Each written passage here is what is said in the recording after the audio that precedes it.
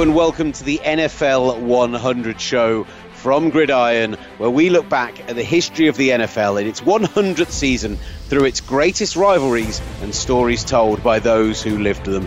Coming up this week, it's the Ice Bowl, the 1967 NFL Championship game between the Dallas Cowboys and the Green Bay Packers. This is the NFL 100 show. Hello and welcome to the NFL 100 show. Will Gavin, my favourite NFL historian, Matt Sherry, and writer of a quality book, which name I can't remember right now. I mean, it's only given Sunday. Well, it couldn't be more difficult. I'm actually not sure I even knew that was the name until you just told me. I've just been telling people that you're writing a book on the 100-year history of the NFL, but that's the first time I think I've heard that that's what it's called. It works as a name, doesn't it? It's about games. You know, the history is told through the 20 games. So yeah, any given Sunday, the NFL's epic 100-year journey through 20 games. That's the full title and subtitle. Oh, I loved it with the little sub as well. Oof, got my heart aflutter, buddy. So we're talking the Ice Bowl this week. If you haven't heard this show before or you're just joining us for the first time, this is a show where we look back on the 100-year history of the NFL, but we take a game that's happening in this weekend slate of games. This time it's Cowboys-Packers, which, by the way, is a barnstormer coming up this weekend.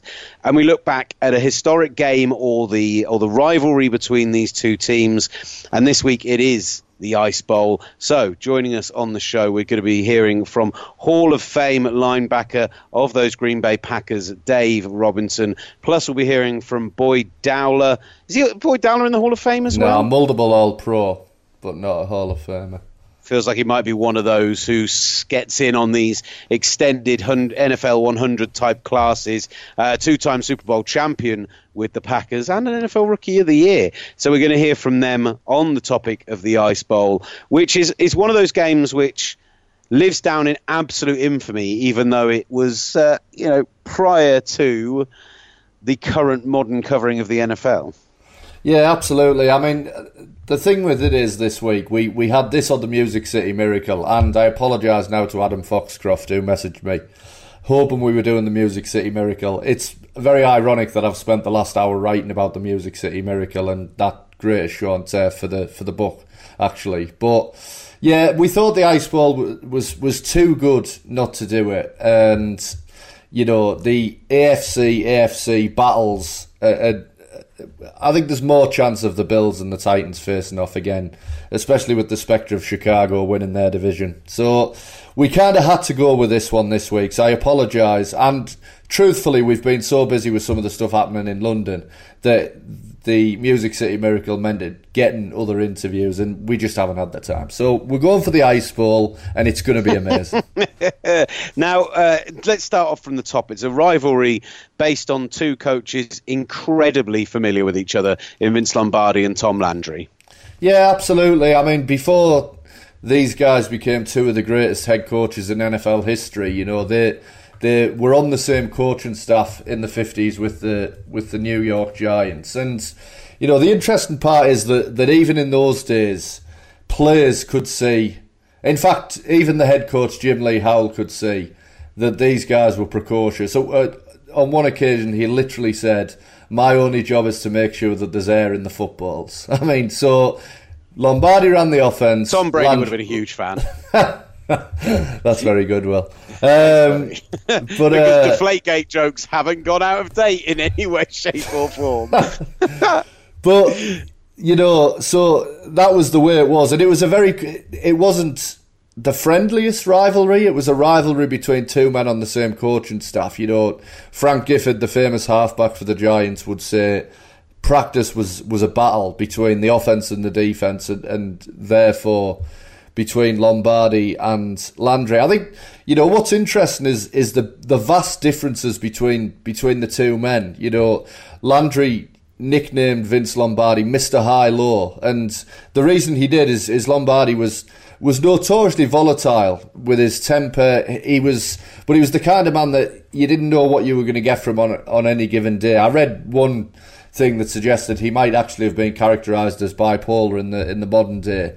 You know, and Landry, Landry wasn't. The irony is Landry was kind of the middle of those two things in that he didn't really show any emotions at all. He was a very cold man. So there's this great difference between the two of them, and it creates, as I say, within the Giants, it creates this rivalry that then continues when they become head coaches. And Lombardi obviously becomes the head coach in Green Bay in 1959, and Landry is the Cowboys' first head coach in 1960. And I guess two men who landed in perfect spots. As coaches, Vince Lombardi as a coach was somebody who preached discipline and he preached repetition, and he had a very small playbook, but it was all about execution. That was the fundamental trait of Vince Lombardi. That's not to say he wasn't innovative. He was the first man to get Polaroid shots of the defence lowered down to the sideline and would make little adjustments. But he believed in little adjustments to the sweep and the schemes that he used, making a big difference based on execution. Landry was the opposite. He was most comfortable by the projector screen, reinventing, coming up with new plays. He founded the 4-3 defence, which was a kind of evolution of a defence that he played under Steve Owen early in his career. And what he did, he had a great middle linebacker with the Giants called Sam Huff. And at that time, there weren't middle linebackers. There was just a third man on the line. He moved Huff back because of his athleticism, creating the modern middle linebacker and the 4-3 defence. Then he creates the flex defence in Dallas, which is alternating guys on the line of scrimmage, and that again is designed to take advantage of a special player in Bob Lilly, who had great agility, and they would disguise the gaps, and that would create the flex defence. So Landry was a real innovator. He was constantly looking to push the envelope, and Lombardi didn't see football that way, and that's what made it such a great rivalry. Two absolute all-time greats who saw the game through totally different eyes. So two guys who saw the game through different eyes, and we've talked previously about this way this Cowboys team was built and how it took time to get to where they were, and the fact that they went up against the Green Bay Packers was one of the reasons why they didn't have early success. Because it's fair to say that Vince Lombardi inherited a much better situation when he turned up.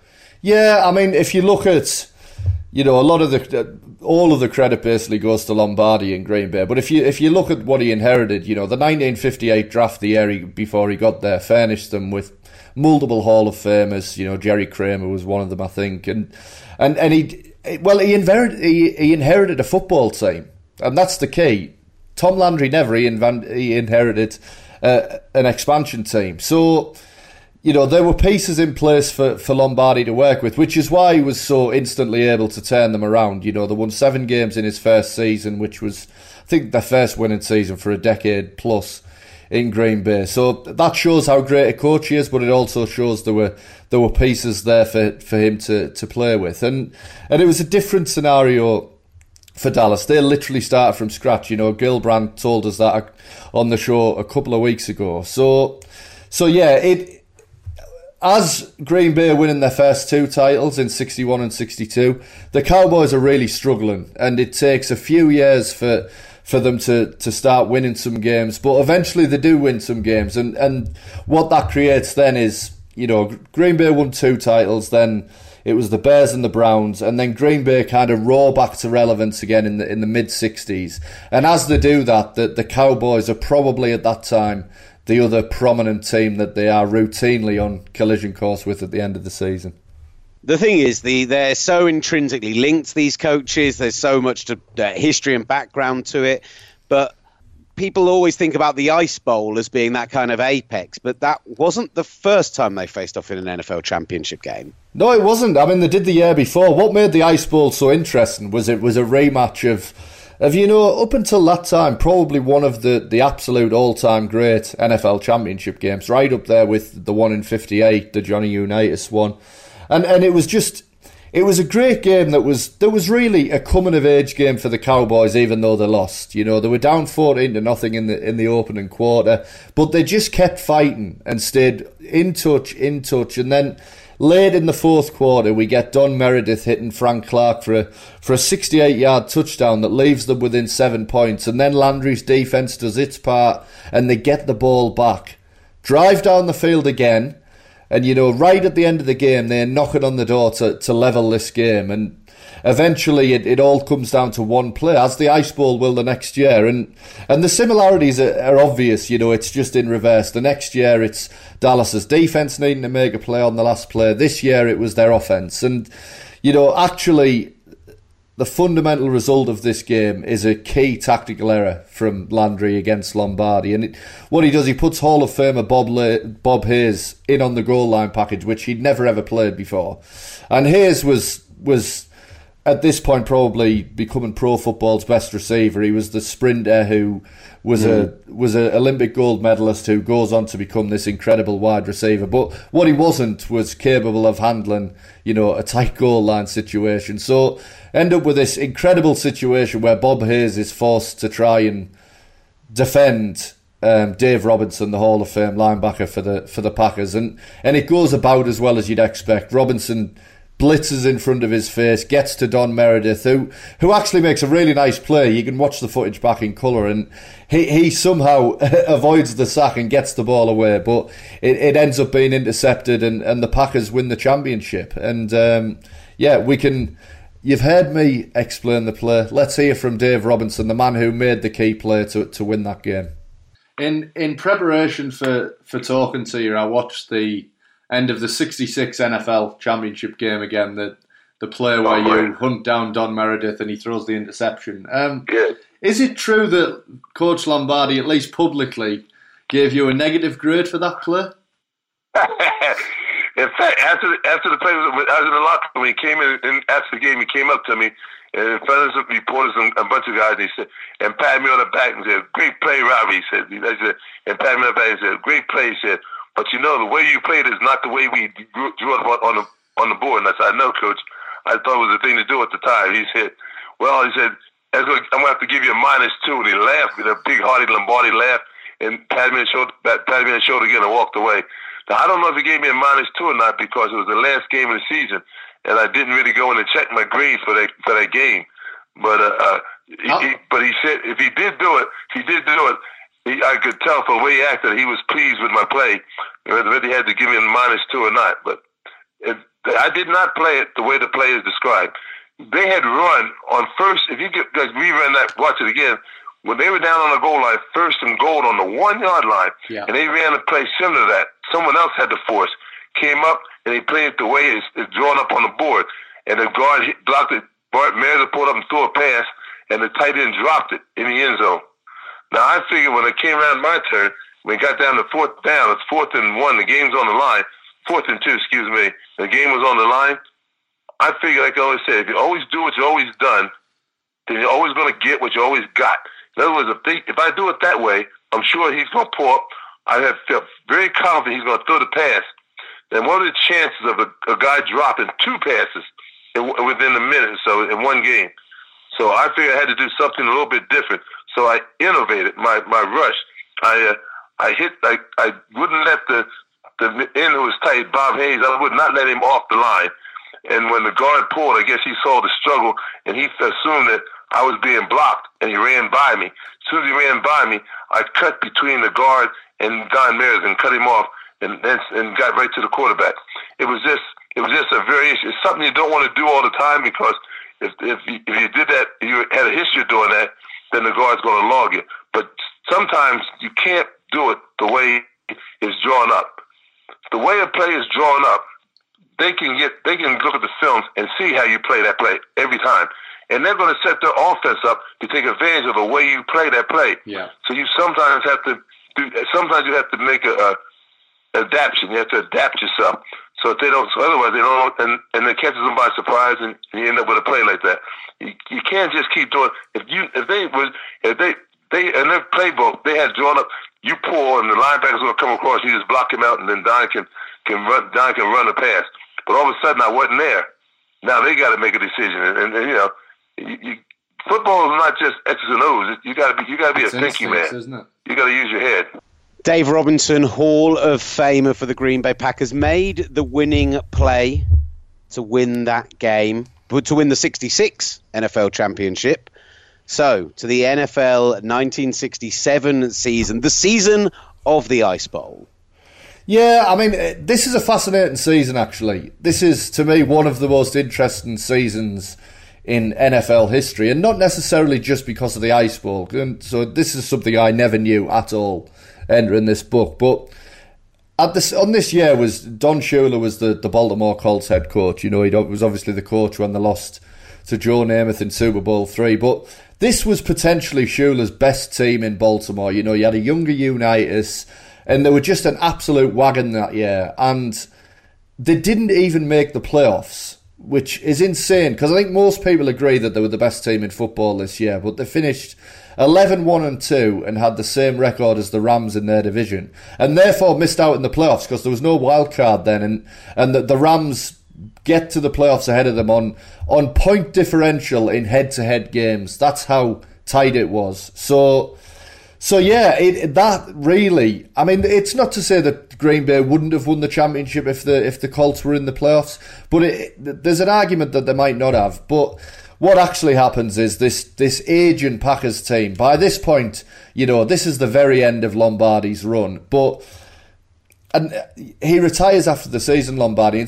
We don't really know whether he was always planning to retire, but we do know that he was desperate to win 3 championships in a row, which is something that Curly Lambeau had done in Green Bay previously. And eventually, you know, they beat the Rams in the playoffs and set up a meeting with Dallas, who really hammered Cleveland in their kind of playoff semi-final as it was at the time.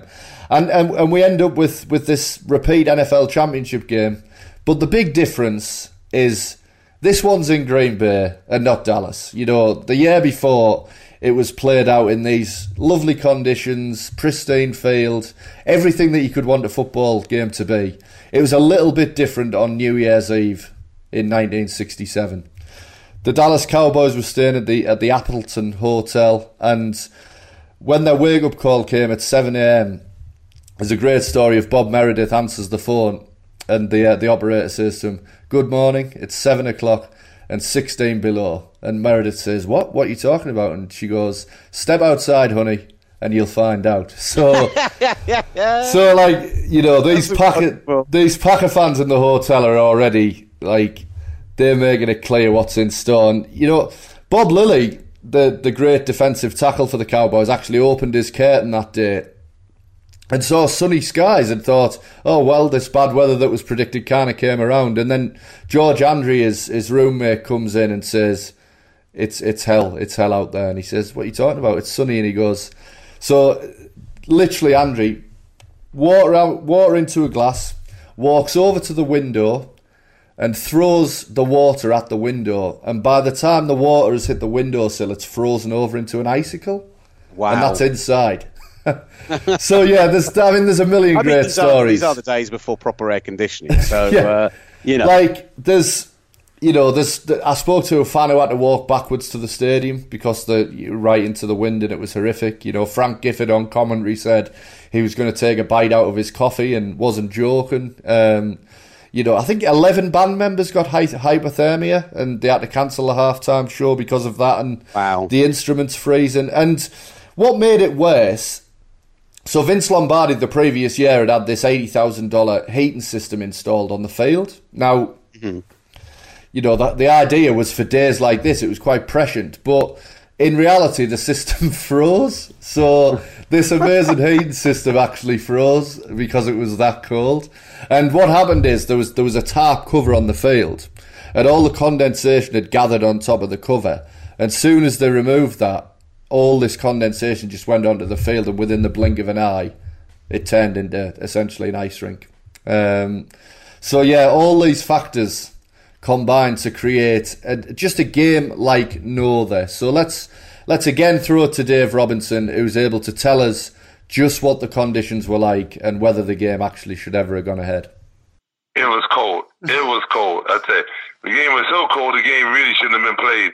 But it was no one can call a game except the commissioner. He was at the other game. He was at the game in Oakland that day. He wasn't in Green Bay, and so the game had to go on, and we made the best of it. There's so many things about that game. I can say, and during the game, there were no whistles in the game. The whistles are froze up, and they decided not to use them. And when one official tried to take the whistle out of his mouth, I didn't see it. But they said he ripped the skin off his lips because his lip had frozen into the whistle. So what happened? They'd come in and they'd say, "Okay, ball's ready for play. Go, go, go, go." And then they would go out, and when the play was over, they'd come in and say, "Stop, stop, stop, stop. Play's over. Stop." Well, I'll tell you what. When you play in a football game, a lot of times guys hit just a little bit late when there's a whistle. When there's no whistle, a lot of guys hit a little bit late. Yeah. I mean, on both sides, a lot of guys got hit hard, and so it's made for an entirely different game with no whistles in the game. It was just, and the field got frozen. It was just terrible. It was just all the rules were thrown out the window because of the weather. The weather was the number one factor in that game. And here's something interesting too. If that game, when the game started, the field was just wet, like it had been a heavy rainfall, because the tarp on the field, the condensate had gone up, hit the tarp and fallen down, and the field was just wet, and the ground was soft, it stalled. And when you took the tarp off, and the wind was blowing, the way you blow on soup, when you try to cool the soup, the wind kept blowing in that field, trying to cool it, and that's what started cooling the field, and the field started to freeze, started to crust over. In the first half, when the field was playable, we were beating Dallas pretty good, 14-7, 14-9. We had 2 early touchdowns anyway. Dallas didn't take command of the game until the field was frozen. Yeah. That's when we fumbled the ball and they got it and kicked the field goal. Then they sacked Bart Starr in the snow in the ice field. By that time, when they sacked Bart, the field was frozen completely, and Bart was going back and he kind of halfway slipped and fumbled, and they got the ball, ran in for a touchdown. Then they threw that weird pass. Is a run action pass, and they threw it. That was all for good offensive play by Dallas. And that brought them up 17-14, because they wiped out our two touchdown lead we had in the first half. And then it came down to the one last play. And also, if you check the records, before that last drive, the previous 33 plays or something like that we ran against Dallas in the Ice Bowl, Dallas had held our offense like 10 or 12 yards, something really, really soft, something ridiculous. So Dallas, if you analyze that game, we played better under the soft field. Dallas played better under the frozen field. Yeah. But yet they complained that the field was frozen. And I chalk that up to the fact that losers always have an excuse. But they really had a better game than we did when the field froze. You just get the film and check it. You'll be amazed. Because no one does. People just assume that we had the advantage because the field was frozen. It worked to our disadvantage, really. Well, that sounds pleasant, doesn't it?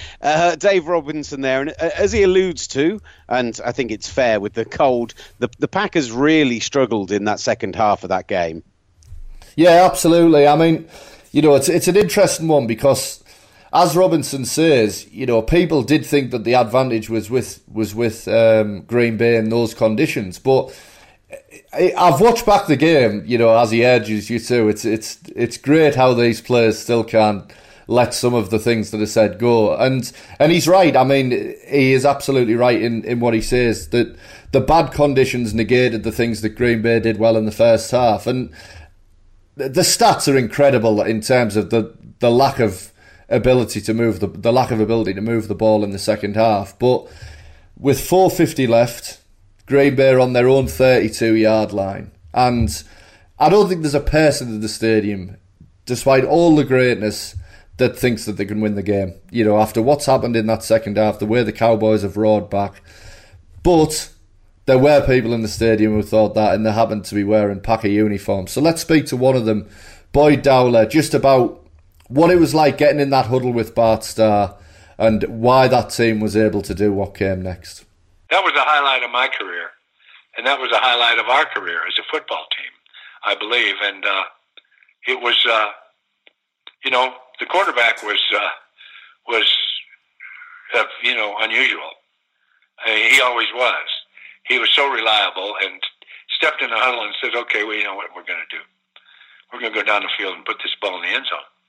And we did, and we overcame some third down situations too. We had a third down. We had a third down in about. We had second down. We had a 1st and 10, and we ran the sweep, lost 8 yards. So we were 2nd and 18, right at midfield. And I think we got about 10 yards on the next play to make it 3rd and 8, and we made 9 on third down. So we overcame a terrible long yardage situation, especially with the weather the way it was. Yeah. To be second and 18, I believe it was, and he threw a pass to Donnie Anderson for 8 or 10, and he threw a pass to Chuck Mercine for another 8 or 10 or 12 or something like that, and we converted the first down and went on in. But I think it was third down when we scored the touchdown. Yeah, absolutely. I mean, but we didn't do it. I don't know how many plays it took, but it must have been 8, 10, 12 plays. I don't know how much it was, but I know one thing: there wasn't anybody in the huddle that was scared. Yeah. And we didn't. I don't know. We didn't scare. Yeah. We were all, and I mentioned how many guys in that huddle had been playing together from most of us starting in 1959. And that's a long time. That's a lot of huddles. That's a lot of huddles to get into with the same people and the same quarterback. And the same people. Well, we had two running backs were different. Donnie Anderson was a youngster. He was a second-year player. Chuck Mercine had come to us just a number of weeks before from the New York Giants. So we did not have Horning and Taylor. In that game, there were, people kind of think that Paul and Jimmy were fixtures on the Packers all the way through. But they weren't with our team in that second Super Bowl year. Yeah. They were gone. Love Boyd Dowler. Like Boyd Dowler talking about Bart Starr, talking about their approach to at the end of the game there, where it did look pretty much all said and done that the cause hopeless, as we say, comes down to third down with 13 seconds left. The Packers use their final timeout, down 3, and Bart Starr heads over to Vince Lombardi. Yeah, he does, and this is the part that goes down in folklore, This ultra competitive man, Vince Lombardi, who wants nothing more than to win a third title, but ultimately, when Bart Starr comes over and says, look, I really want to run a quarterback sneak. So what had happened is the previous 2 plays they'd ran standard running plays, slipped over before the line of scrimmage, basically, and not being able to get it in from the 1 yard line. So Starr says, I can get me footing, I'm going to run the quarterback sneak. Can we call that? Now, this is an incredible risk at the time because they have no timeouts left and there's 13 seconds remaining. So if they don't get it, then they definitely wouldn't have had time to kick a field goal. So it's either get it now or lose the game, And I think they didn't want to kick a field goal because nobody wanted overtime. So he just says to him, well, then just run it and then let's get the hell out of here. And this is what happens on that final play. I didn't know he was going to sneak. He called a handoff. He called a straight-ahead handoff to Mercine, and didn't call an audible or anything. Just kept the ball. That's awesome. That's so. So he didn't audible. Bart audibled a lot in a lot of games, but he did not in that particular case. He asked Jerry Kramer if he could get a good grip on his takeoff on the ice. Yeah. And he didn't. But he didn't. He called, I think it was 31 wedge or something like that, but it wasn't. He didn't call a quarterback sneak. I know that. Boyd Dowler describing how the Ice Bowl came to a conclusion. And, the final stand as it ended up being for Lombardi's great team. Yeah, absolutely. I mean, the Packers were just, they would go on to win Super Bowl II against the Raiders, but it's worth stressing, you said Boyd Dowler, 2-time Super Bowl champion. At this time, it was all about winning the NFL championship. The Super Bowl was considered, it was proven wrong a year later, but in this year it was felt that the NFL championship was the big game, and proven correct, because the Packers would go on to beat the Oakland Raiders comfortably in Super Bowl II. So this was the end of what Dowler and Robinson both said to me was a crusade for Lombardi. He wanted 3 in a row. It was 5 overall over the course of that run in the 1960s, and then Lombardi would retire after the season. He initially stays on for a year as kind of general manager, but it's never the same again. They went 6-7-1 the next season, and then it took really 3 decades for the Packers to become relevant again. Lombardi would eventually have a brief spell in Washington, but then sadly passed away with cancer. So yeah, this was the last stand for a team, I guess, that we still, in our mind's eye, consider as the greatest in NFL history,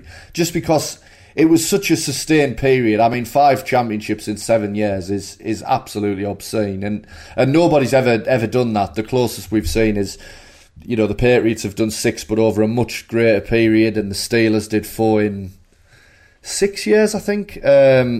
So yeah, it was the last act of really just an absolutely all-time great team, and brought down the curtain on that epic rivalry. Certainly in Green Bay, as I said, Lombardi does go to Washington, but the rivalry is known between Landry and Lombardi for the years in Dallas and Green Bay.